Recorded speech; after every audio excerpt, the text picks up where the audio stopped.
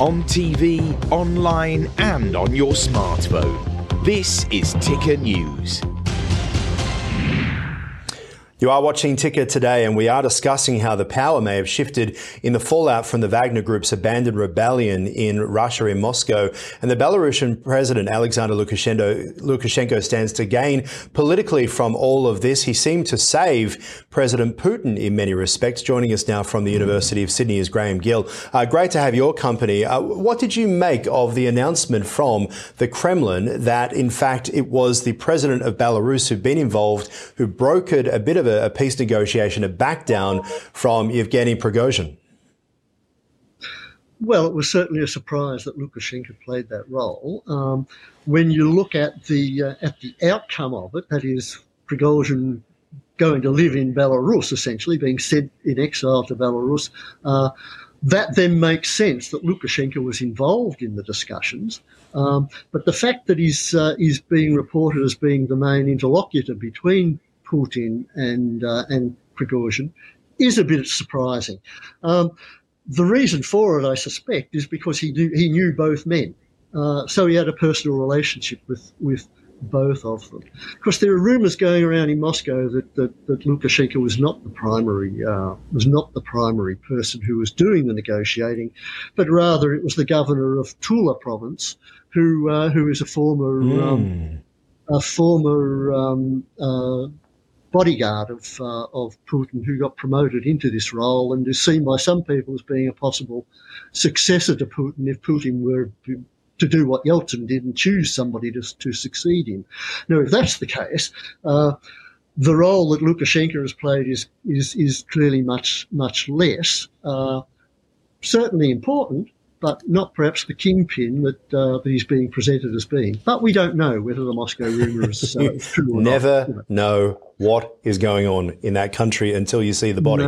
No. Now, interesting point as well. You know, you're talking about life after Putin, and I want to take the interview there because he is a man who's 70 years old, the life expectancy of a Russian man, and he's obviously in a different position than most Russian men, I might add. He may live for another, who knows, but no doubt, if he wanted to retire, the biggest question will be, will I be killed or will I go to jail should I retire? Because when you run a mafia state, who knows what happens to you once you move out, which, right through Soviet times means you stay until your very last breath. Let's talk about life after Putin in Russia, because over the weekend, we had to ask that, didn't we? We had no idea what might happen. How do you think it will look? Well, it depends on the circumstances under which he leaves. The best case scenario would be that what Putin did was to decide not to recontest the presidential election next year. It's possible he could do that. I doubt that he will, given the situation in Ukraine. But if the Ukrainian situation was to get resolved in some way or another, so that there were talks going on and Russia looked as though it was going to get some wins out of that, it may be that he would decide, I've had enough. Now, there's no evidence that he's going to do that. But if he did do that, he would clearly do what Yeltsin did, and that is to anoint a successor. And the way of doing that is to shift the prime minister, to bring in a new prime minister, the person who wanted to succeed him, and then under the constitution, if Putin was to step down, that person would then step in and then get elected to and pardon him as well. I'd imagine here's the document that you signed to become the president, and here's the one to pardon me, but you need to sign this one first, because that will be his ongoing concern, right? Is about what happens to him if he was to step back. There's no need for a document, because when Yeltsin stepped down, a measure was introduced which gave amnesty to the president once the president left office. So that's already in place. Wow. Okay. That is good to hear for him anyway. What do you think the Russian people will be making of all of this?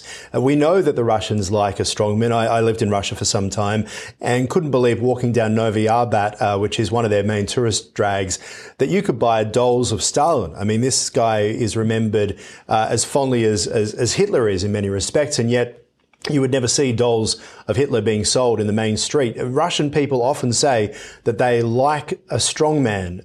What do you think comes next after Putin? Well, I think the system that he's set up requires a strong leader at the top of it.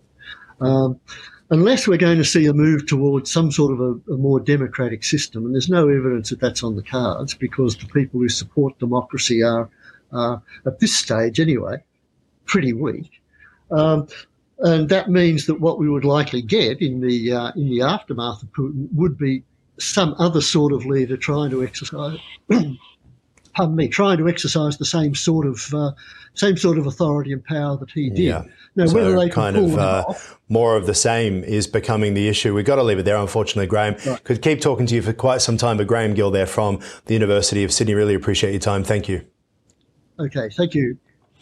And that is a program for now. For more, you can head to tickernews.co. I'll see you soon.